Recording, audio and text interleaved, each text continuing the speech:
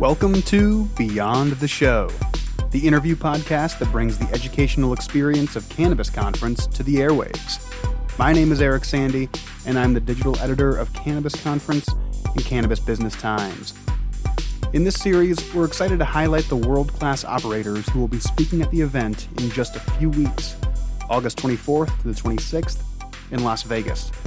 You can learn more about the show at cannabisconference.com, and you can go beyond the show, of course, by subscribing to this podcast. This week, we're speaking with Dr. Andrea Small-Howard, the President and Chief Science Officer of GB Sciences. With more than 20 years of scientific research experience, as well as executive experience in the biopharmaceutical industry, supervising research and development, manufacturing, and quality control divisions in both the U.S. and China, Dr. Small-Howard has taken novel biological products from ideation through commercialization, and that's no small task. More recently, she has contributed to published studies on consumer protection issues surrounding medicinal cannabis chemovars in Nevada, co-authored scholarly reviews on cannabinoids in heart disease and Parkinson's disease, co-authored mechanistic studies on cannabinoid and terpene regulation of ion channels, and co-authored an innovative study demonstrating the utility of nanoparticles as delivery vehicles for cannabis-derived therapeutic compounds. Dr. Small-Howard is the architect of a strategic vision at GB Sciences to make safe, effective, standardized cannabinoid medicines available to patients where its use can be supported with rigorous evidence. At Cannabis Conference, she will be speaking on the panel Product Formulation Best Practices, Current Trends, and Where the Future Will Take Us. And that's what she and I talked about in this interview, setting the stage for that discussion in Las Vegas.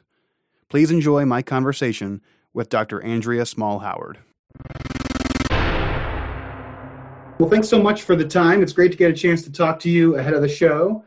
I actually wanted to begin by rewinding the clock a little bit. I was with the Cannabis Business Times group when we were touring GB Sciences maybe almost 3 years ago now at this point. And I know that visit, of course, set the stage for a cover story that our managing editor, Brian McIver, wrote. And one of the main phrases that came out of that story, as I recall, is this phrase that you used. It was clinical cannabis. And I thought that might be a nice place to start.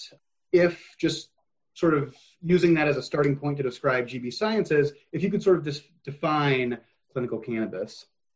Sure. One of the things that GB Sciences has been very aware of is the potential for patients and others who simply want to have the access to the medical benefits of cannabis. So the idea behind clinical cannabis was that by pairing known cannabis formulations with studies for their effect, we are going to make it easier for our patients to reap the benefits without some of the risks of the unknown, right? So if you can have a standardized formulation, do some trials so that you have a sense of the response in patients, then you can provide not just a consistent product for customers, but also one that they can rely on what the responses were likely to be. So that was the idea behind clinical cannabis. We spent a lot of time trying to optimize and standardize the products that we're putting out so that the customer would have the same response every time, and couple that with human trials and other trials to predict the effectiveness of those mixtures. And so that's kind of where our company started.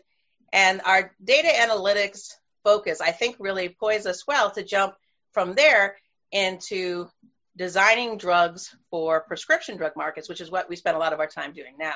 So that's kind of where our transition has been. It's from providing reliable products for the state markets to looking to the FDA as a way to expand access across state lines, across international borders. Once you start to get into the prescription market, then patients will have access to it potentially worldwide. So that's kind of where we've been headed. Excellent. Certainly a lot of things that I want to touch on in that answer. That sets up a lot of nice pathways for the conversation.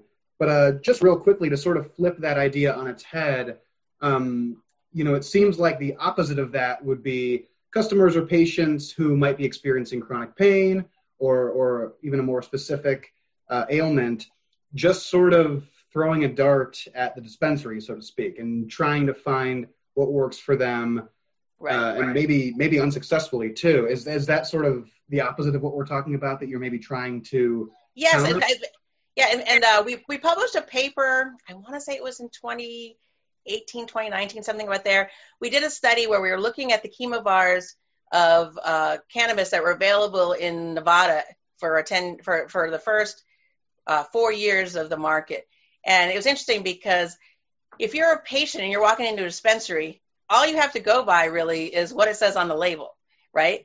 And so one of the things that we found is that there were there's been a few minutes. There were hundreds of names of cannabis strains on those packages, but when you looked at it from both the chemical profile standpoint and from a genetic standpoint, we did DNA testing on all these samples, we found there were basically 5 things on the market at that time. And granted, the market has grown since then. But if you're a patient, having different options to choose from is really going to help you find the one that works for your symptoms, right? And so it was hard because if you were a patient back then, you were presented with a huge, literally hundreds of names on those packages, most of them that were the same. And so if you're trying to go in a logical way, like I'll try this and then I'll try this, and one of these will likely help me, the names didn't help you at all, okay? The more sophisticated patient would be looking at the lab results, right? And there you can see, and patients are becoming more and more sophisticated about how they look at those labels. There was a time when THC was the only thing that people were looking for, but we've come a long way since those days. It's because people now realize, they should not just be looking at THC, they're looking at their CBD. Lots of patients know about the minor cannabinoids like CBN, CBG, CBC, THCV. These are, we have really sophisticated patient customers now. So those kinds of labels are more helpful. But what we're still missing are some good hard data on how those are going to affect the body in combinations. And so a lot of the work that we've done at GB Sciences on the science part is looking at how the combinations work, because we just finished a study literally last week where we were looking for new novel anti-inflammatory mixtures based on the different cannabinoids that we had available. And just changing one of the cannabinoids in the mixture had radical effects on how good it was at being an anti-inflammatory. So if you can imagine going into a dispensary, having just a slightly altered formulation of what you think you're getting could potentially be the difference between it working and not working.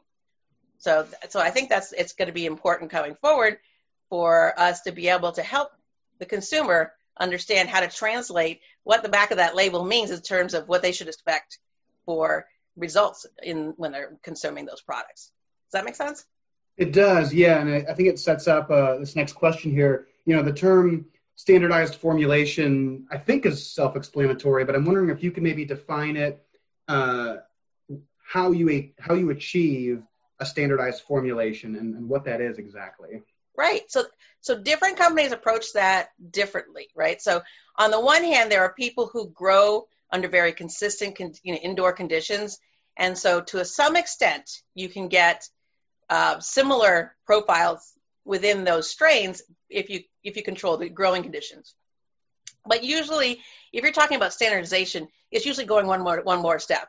So that's where you would grow the plant, extract it, do the testing, and then sometimes manipulate by adding extra. So if you have some purified compounds, you can then make sure that it's the same by adding to that base plant extract to make sure that you get those exact minor cannabinoids that you're looking for to be helpful for that particular condition. If that makes sense. If you have a product that is meant to be taken as an edible, you have to deal with first pass metabolism. If you have something that is going to be in a vape pen, that's going to have a completely different profile of how it affects your body. So these are other things that the producers have to be thinking about, and consumers should also be thinking about. If you want a product that's long lasting, the effects of edibles tend to be a lot longer acting than something where like a vape or something like that. So that's faster acting as far as it hits you faster, but it also usually wears off faster. Does that make sense? It does. Is there a consumption method, so to speak, that is preferable when you're standardizing formulations like this, or is it sort of case? It depends on the condition you're trying to treat. If it's a chronic condition like pain, you want things that are longer lasting. So that's where you're going to want your edibles. You're going to want something that it's going to give you a little bit longer window. We're actually experimenting with things called oral nanoparticles, but not every formulation, not every person in a state-run dispensary is going to want to deal with something like an oral nanoparticle. But oral nanoparticles are slow release methods. And if you've got a chronic pain, you want something like that. You want to be able to dose once a day instead of having to dose continuously. I hear this from people who have pain all the time that, as their symptoms, as they're on a medication for a long time, it starts to be less effective and they're popping pills all the time, or if they're using a vape, they're hitting the vape all the time. They would love to have something that would maintain pain relief for longer periods of time. So one of the things, like I said, that we're using are these slow release nanoparticles for our pain formulations. And in a rodent model, we found that a single oral dose of nanoparticle gave on average 11 days of relief from a single dose, versus if you took those same active ingredients and gave it to the rodent, you had 8 hours of relief. And I mean, 8 hours is nice, right? But 11 days is better. You know what I mean? So if it's your pain, which do you want? Right. You mentioned the FDA earlier, and just sort of the regulatory road for things like this. What is the FDA's stance on these types of formulations when we are talking about cannabinoids? Sure. Yeah. FDA is open to this. There has been a product approved by GW Pharma, and we believe that there'll be more coming. There's certainly more in the pipeline that the FDA is reviewing. And so I think the change in perception of the medical value of cannabis has certainly helped with, that's actually sort of a grassroots kind of movement, right? And it puts pressure on government agencies to respond in kind. And so I think that they're taking these products more seriously than they ever have before. And like I said, we've had an approval in the GW product, which was CBD based. And, we've seen what's happened to CBD now, and so because there's also this bifurcation now that from a legal standpoint, a regulatory standpoint, now if you can show that things have been produced in a quote unquote hemp strain. And as a scientist, this drives me nuts, right? Because hemp and marijuana are the same plant, okay? Yeah. But from that legal regulatory standpoint, there's now almost two supply chains, right? So if you're growing medical cannabis, which is any cannabis sativa plant with THC value of more than 0.3% THC, then you have to use a certain regulatory pathway. If, however, you can show that your products are coming from a hemp strain, then you have a completely different path ahead of you. And so things are going to market without FDA without any FDA guidance if you can show that they came out of hemp.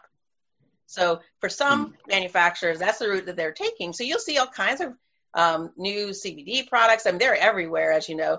And then the other one that's in that same loophole is the Delta-8 products. So people have found ways to chemically alter the extracts that come from hemp to make Delta-8. And so that suddenly last year was like the year for Delta-8 products to hit the market. And they weren't being scrutinized as a drug because of that sort of, the dual pathways. And so the way that the government treats hemp and medical cannabis like they're two different things. Yeah, and it seems like even still, it leaves the door open for further confusion as states sort of take a one-off approach to either banning Delta-8 sales. And I don't want to go too far down that road, but it is interesting how the road keeps getting split up even more. Confusing, right? So that said, so GB Science's approach is to take a more traditional, we're looking for FDA approval of formulations that are mixtures of cannabinoids and in some cases mixtures of terpenes. Our pain formulation is almost all terpenes. There is a pathway there for us now to go to the US FDA like any other drug, with the idea, and it's going to be, we understand that this road is more complicated and there's more hoops, But we believe that by doing that, there'll be a precedent set so that cannabis-based products can be first-line medicine and not relegated to, well, if nothing else works, why don't you try going to your dispensary? I mean, that's really, right now, if you're talking to a doctor, there are some doctors that are on the cutting edge and that they're much more behind this. But the average doctor would be like, okay, well, we've tried everything else. If you feel like going to the dispensary, you go for it. But he doesn't really have a whole lot of guidance for you, right? Well, yeah, and I think that is a huge issue right now, just for a number of reasons. And I suppose one of those might be that you have people who are new to cannabis, people who have used it for a long time for any number of reasons, and whether you're talking about different consumption methods or different ratios of the chemical compounds, you end up sometimes getting different effects in individuals. So with that idea of standardized formulations that you want to take to the FDA, what are some ways, and this answer could probably get pretty complicated pretty quickly, but what are some ways to ensure that individual A and individual B are going to be able to rely on product X, a standardized formulation? And so that's a really complicated question. So I'm going to start with the standardization of the product. Mm-hmm. So as I mentioned before, there are some companies that have gone to the FDA with a plant extract that they would then ensure that the ratios were correct by supplementing with purified cannabinoids to make sure they hit their ratio every time. You know what I mean? So there's days when you don't want to have to just pray that the plant's going to be the same as it was in the last crop, because crop to crop you just don't know. It's just pretty close, but you don't know. So that is the approach that has been taken, where they took a plant extract, they made sure that it had the right amounts of the active ingredients that were stated by supplementing them with purified compounds. Our approach is different. We're using individual isolated compounds and mixing them to ratios in a delivery method that is specialized. So for the products that we're going to go to the FDA with, we're working with Catalent Pharma using their Zydis technology for our Parkinson's formulation. So one of the things that's known is that Parkinson's patients have a really hard time swallowing. Greater than 50% of Parkinson's patients report that they can't swallow pills. So by using an oral dissolved tablet, which is what the Zydis is, the patients will be able to just let it sit on their tongue. It dissolves within 60 seconds, and they absorb the active ingredients in their mouth. And we think that that's going to really improve patient compliance, because you can't swallow the pill. It doesn't matter how great that pill is. If you can't swallow it, you're not going to get the effects, right? Also, Catalent Pharma has a long history of working with big pharma companies to maximize the effectiveness and delivery of their drugs. So we figured they were great people to go to with this particular technical problem of, challenge. Like, how do you get several active ingredients to make sure, in a tablet, and make sure that they are all at the right ratios and stabilized correctly? And that's where we believe they're the right team to do that. And they're helping us a lot getting ready for our first in-man trial. Every individual experiences cannabinoids slightly different, because cannabinoids are regulated in the human body through the endocannabinoid system, and which is sort of like the system that is the overall homeostasis for our system. And everybody's system is set in a little bit different area. So if your endocannabinoid system is balanced, you're good. But there are lots of conditions like migraines, fibromyalgia. A lot of things are being shown that the reason you get those conditions is because you do not have balance in your endocannabinoid system. So if you're a person whose endocannabinoid system is not balanced, you would want a little bit more of those compounds where you're not balanced in, versus someone whose endocannabinoid system is on generally very balanced. Does that make sense? And so that is sort of a trial and error. And again, sort of just looking at the way a lot of patients and customers interact with the dispensaries presently in this array of products, oftentimes the ratio is sort of a THC to CBD, maybe a 1-to-1 or a 2-to-1 or a 10-to-1. Yeah. And as you said, patients and consumers are very quickly getting more sophisticated about that and much more. What are some ways that patients and customers who might be listening to this right now or might be going to the dispensary tomorrow, what are some ways that they can quickly grasp the difference between certain cannabinoids or what terpenes mean. And I know this might be 101 stuff to a lot of people, but when we're talking about these types of formulations, how can the end user begin to wrap their head around what they might need from these products? Sure. So for someone going into the dispensary, what I would recommend doing is looking at the back of that label and looking for consistency. So if you see a profile there and it's working for you, ensure that the next time you come in, it's the same. Because there was a famous study that was being done on children with epilepsy, where they had enrolled a bunch of kids with epilepsy. They were taking a cannabis extract that had a defined ratio of THC to CBD. I believe it was 10-1. Okay.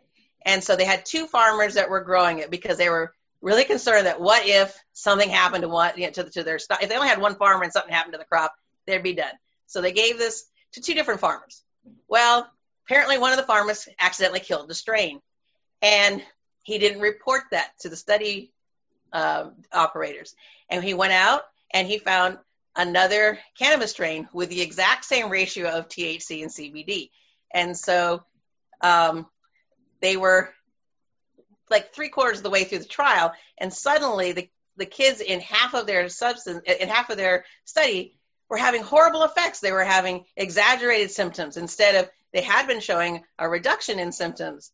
And so when they traced it back, they found that, like I said, the pharma basically did the same thing that happens if you're babysitting someone's goldfish and it dies. You go to the store and you find the goldfish that looks as similar to it as you can, so the child isn't crying, right? So unfortunately, when you do that in the middle of a clinical trial, the effects are more dramatic. And so the way that they were doing the quality control was they were just looking at THC and CBD. So they didn't catch it until after they had already given it to the kids, and then half of them were having horrible side effects. So they went and did the deeper layers of the profile, and there lots of those minor cannabinoids were different. And so that goes to show you that knowing the THC and CBD ratios is a good place to start. But if it's working for you, make sure you have a sense of what the ratios are of those minor cannabinoids, because I can't tell you, no one can tell you which ones of those are going to be important, but we've seen really dramatic results when you alter those minor cannabinoids. And then, like I said, in the detailed scientific research we're doing that we just got the data back on, just changing one in a mixture can suddenly have a dramatic effect on whether it works or it doesn't work at all. Yeah, it's sort of a delicate balance for sure. It's a delicate balance. So for now, the best thing you could do is look for consistency. And when you find that one that works, know as much about what's in it so that you can try to keep on the thing that's working for you. Yeah. While we're talking here, and I know that, again, we've been very pleased to feature you in GB Sciences in the past in Cannabis Business Times. But did want to take a moment here in this setting to ask you something that I've been asking other speakers, which is sort of rewinding the clock a bit more. What were some of the main motivations, I suppose, for working with cannabis? And I know that cannabis isn't immediately in the foreground necessarily, as we've talked about, but what were some of the things that got you into this line of work as opposed to non-cannabis? For me personally, or for the company? For you personally. Me personally. Okay, so I'm a biochemist by training, okay? And as a postdoc, I was studying the effects of cannabinoids on the immune system. And it was some of the most rewarding work that I ever did, but it was also some of the most challenging, because in an academic setting, it is really, really hard to get access to the materials you need, like ridiculous amounts of hoops to jump through to just get access to the materials. And then to get the funding that you need was even more difficult at that time, because the only place where you could get funding to do cannabis work was the National Institutes of Drugs of Abuse. And you can just imagine how favorable they were to hearing about anything good about cannabis. So every grant we ever wrote had to start with a giant paragraph about how bad cannabis was, even though we didn't necessarily believe it. But we knew that in order to be eligible to get money from the drugs of abuse people, we had to talk about it as a drug of abuse, when really we were looking for therapeutic opportunities. So for me, I saw an opportunity as the medical cannabis industry started to really blossom back, and I joined about 2014. I saw a great opportunity where suddenly people were looking at the positive benefits of the plant. And by joining a cannabis company, I had access to the plant and access to the capital markets because we were a publicly traded company.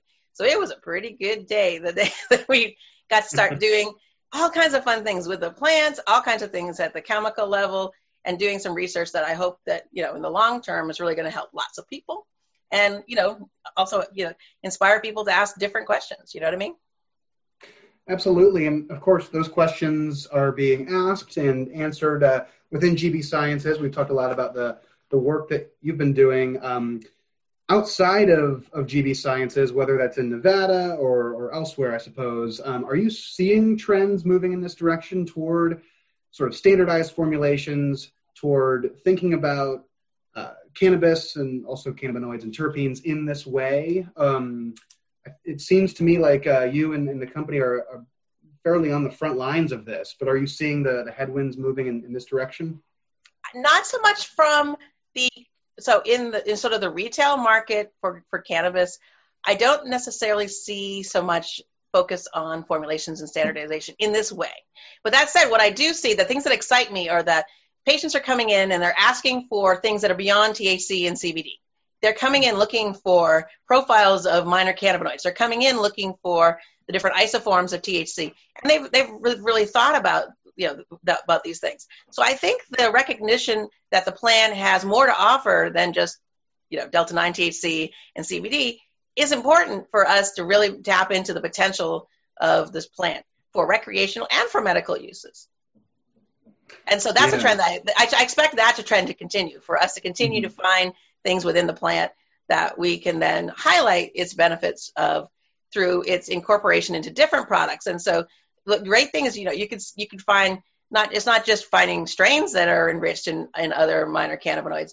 There are edibles. There are a whole variety of products that you can find on the market now that are enriched in these different minor cannabinoids, as well as people are trying to get into the terpenes.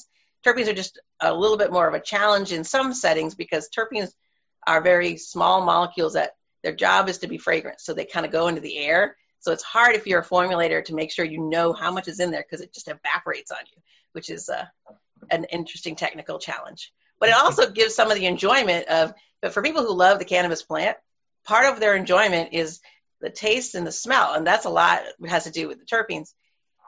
We've also published papers talking about where we've demonstrated that those same terpenes interact specifically with different receptors in our bodies to have important consequences for pain, reducing pain, for things like inflammatory responses and other things like that. So it's great that part of what makes the plant enjoyable for consumers also is part of what can be used for its medical benefits. Absolutely. Yeah. Kind of a nice bit of momentum there within the plant itself and how the market works. I guess looking ahead, I know we were just talking about trends there, so maybe this is sort of the same question, but looking ahead to the next 6 months or so, what are some of the goals that you're hoping to achieve, sort of within GB Sciences with some of the projects that you've already mentioned? What should we be paying attention to from the outside looking in as well? So I'm going to go back to what you started with, clinical cannabis. It's been a goal of mine and a goal of our company to get standardized cannabinoid containing products into human trials with the FDA. And so we're laser focused on getting our Parkinson's therapeutic to first in man trial. And coming right behind that will be our pain formulations, which, as I mentioned before, are primarily terpenes that we've had to encapsulate so that they don't evaporate on us. Yeah. And so with that in mind, obviously, busy months ahead as always in this industry. We're going to be gathering at Cannabis Conference in just a few short weeks here, and sort of continuing this conversation in panel discussion form. What are you hoping that attendees can take back to their business after the conference, specifically with regard to this panel discussion on product formulations? What are some things that they might be able to enact within their business, either long-term or short-term? So my hope is that there will be more of a focus on standardization. Because like I said, if you're a patient that's coming in and you find something that's working, you really want it to be there next time that you're looking for it. I don't know that there's been a lot of consumer pressure about that, but that's certainly something to strive for. Also, exploring delivery modes. I know that, like I said, there's quite a variety of different products on the market these days. Beverages are a really important category for everybody. And so I think that's another great opportunity. You know how like there's the energy drink trays, having sort of like a shot-based energy, but for other therapeutic needs would be a great way for the market to go forward. And so I know that beverages is a category that we expect will be important. I think we should also be looking outside of that too, to other things like, so there are some of the oral dissolved strips, the oral thin films that are available. I think for medical purpose, at least, those are an excellent delivery method. And those are one of my favorites for the market, like for the cannabis retail market. And so, yeah, having people expand into those areas is going to be great for patients, I think. Absolutely. Well, certainly a lot to watch out for in the near future here. And I think, we're just excited to get together and have these sorts of conversations highly concentrated in a few days out there. It's going to be fantastic. It's going to be fun. Definitely. Well, Dr. Small-Howard, thanks so much for the time today and joining us here on the podcast. Yeah, thank you so much for the opportunity. And that's a wrap on episode 7 of Beyond the Show. Hope you enjoyed that conversation with Dr. Andrea Small-Howard. We're going to be picking up that thread out in Las Vegas in just a few weeks. Again, if you're listening to this episode as it comes out, we're just a few weeks out from Cannabis Conference 2021. It'll be out in Las Vegas, and we're all very excited to get out there. Dr. Andrea Small-Howard will be speaking along with many other great speakers, some of whom have appeared on the podcast, many of whom will join us in the coming weeks and months. You can read all about them at cannabisconference.com, and of course, stay tuned every Friday morning for future episodes of Beyond the Show.